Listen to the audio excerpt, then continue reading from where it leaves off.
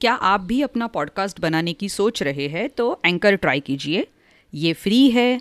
इसमें कई सारे ऐसे टूल्स हैं जो आपको अपने फ़ोन पर और कंप्यूटर पर रिकॉर्ड और एडिट करने की फैसिलिटी देते हैं। आप अपने पॉडकास्ट को डिस्ट्रीब्यूट भी कर सकते हैं जिससे इसे स्पॉटिफाई और दूसरे प्लेटफॉर्म्स पर सुना जा सके। डाउनलोड कीजिए फ्री एंकर ऐप या विजिट कीजिए anchor.fm।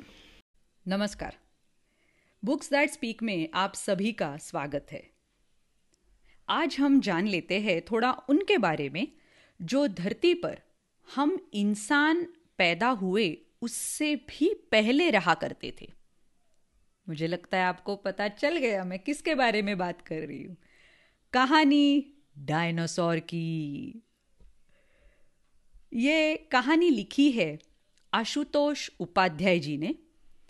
सभी चित्र इंटरनेट से साभार। और ये कहानी का अभिवाचन आसावरी दोषी। और ऐसी बहुत सारी कहानियाँ सुनने के लिए हमारी वेबसाइट पर ज़रूर आइएगा www.booksthatspeak.com। हमारा यूट्यूब चैनल है बुक्स दैट स्पीक। तो मिलते हैं डायनासोर से। करोड़ों साल पहले की कहानी है ये। तब हमारे जैसे इंसान पैदा भी नहीं हुए थे।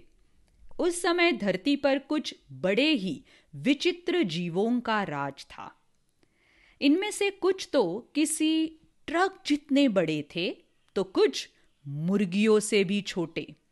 कुछ 4 पैरों पर चलते थे तो कुछ सिर्फ 2 पैरों पर। कुछ खतरनाक शिकारी थे तो कुछ डरपोक। कुछ शाकाहारी थे तो कुछ मांसाहारी और कुछ सर्वाहारी। इन रीढ़धारी जानवरों को आज हम डायनासोर के नाम से जानते हैं। डायनासोर शब्द का अर्थ होता है डरावनी छिपकली। छिपकलियों की तरह डायनासोर भी सरीसृप थे, यानी कि रेप्टाइल। लेकिन आज के सरीसृपों की तरह वे रेंगकर नहीं बल्कि खड़े होकर चलते थे। इनमें से कुछ के नुकीले आरी जैसे दांत थे तो कुछ की मोटी खाल पर धारदार तलवार नुमा अंग उगे रहते थे। कुछ डायनासोर पक्षियों की तरह उड़ते थे। आज की छिपकलियों की तरह ठंडी हवा में मस्ती से झपकी लेने के बजाय वे अपने शरीर को गर्म रखने के लिए लगातार दौड़ते भागते रहते थे। डायनासोरों का धरती पर करीब 16 करोड़ वर्षों तक दबदबा रहा। वे धरती में जन्मे किसी भी रीढ़धारी जीव से ज्यादा लंबे समय तक जीवित रहे। क्या आप इनके सुहावने चित्र देख रहे हो? करीब 6.5 करोड़ साल पहले डायनासोर बड़े ही रहस्यमय ढंग से धरती से गायब हो गए। फिर हमें उनके बारे में कैसे पता लगा? असल में धरती की चट्टानें खुद पर जीवन की कहानियां उकेरती रहती है। करोड़ों वर्षों के दौरान रेत और मिट्टी की परतें झीलों व समुद्रों की तलहटी में इकट्ठा होती रहती है। लाखों वर्षों में ये ठोस होकर चट्टानों में बदल जाती है। इन परतों के बीच अलग अलग समय में जीव जंतुओं और वनस्पतियों के अवशेष भी दब जाते हैं और अपनी छाप छोड़ देते हैं। बाद में यही छाप चट्टानों की परतों के बीच इन जीव जंतुओं की आकृतियों के रूप में स्थायी हो जाते हैं। ये आकृतियां जीवाश्म कहलाती है, जिन्हें हम सब फॉसिल्स के नाम से जानते हैं। इतिहास के अलग अलग कालखंडों में उकेरे गए जीवाश्मों से प्राचीन सूक्ष्म जीवियों से लेकर विशालकाय डायनासोर तक का पता लगाया जा सकता है। हम ये चित्र में देख रहे हैं कि एक भाई साहब, ये जो उन्हें एक जीवाश्म उस पर वो काम कर रहे हैं। ये है डायनासोर का कंकाल और उसकी अंदर की शरीर की रचना।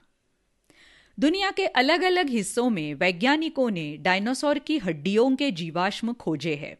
इन जीवाश्मों के आधार पर उनके शरीर की बनावट, आकार और व्यवहार का पता लगाया जा सका। कई बार जीवाश्मों से जीव की मृत्यु के कारण का भी पता लग जाता है। अगर ऐसी टाइम मशीन बने जिस पर बैठकर हम डायनासोर युग में जा सके तो हम खुद को किसी दूसरी दुनिया में महसूस करेंगे। आ जाओ आ जाओ, वापस आ जाओ। डायनासोरों के जमाने को मेसोजोइक काल कहते हैं।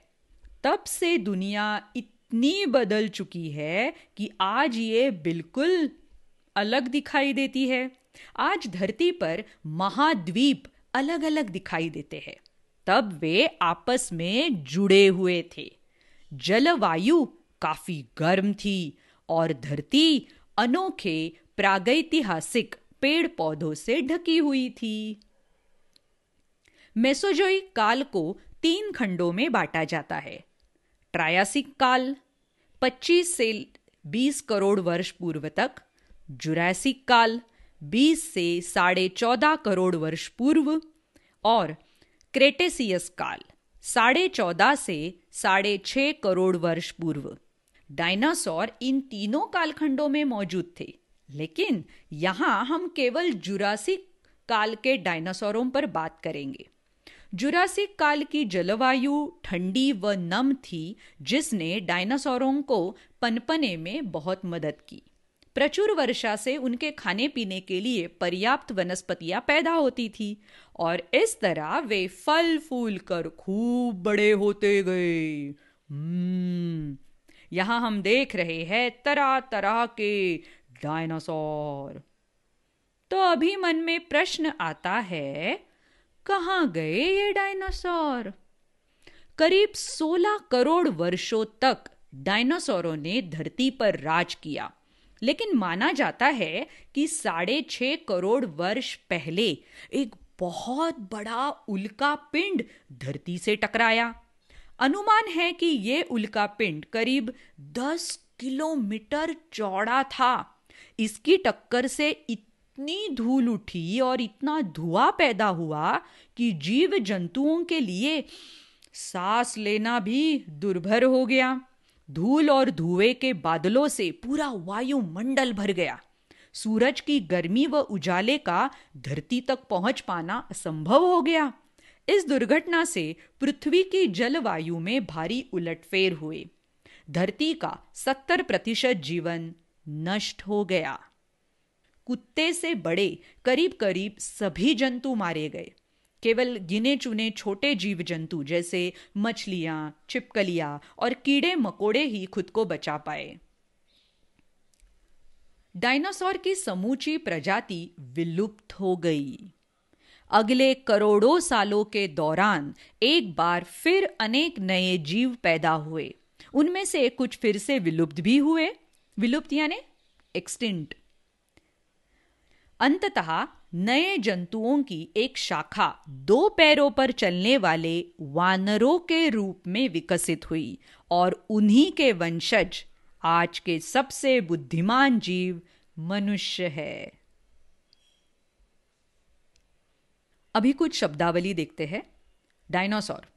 डायनासोर रीढ़दार जंतुओं की एक विशेष प्रजाति थी जो करीब 6.5 करोड़ साल पहले विलुप्त हो गई। उनके जीवाश्मों से पता चलता है कि वे आज के पक्षियों से बहुत मिलते जुलते थे।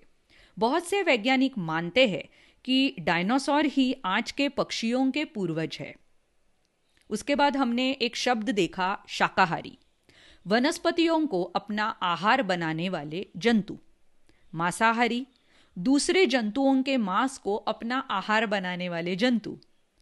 सर्वाहारी, वनस्पतियों व जंतुओं को मतलब दोनों को अपना आहार बनाने वाले जंतु।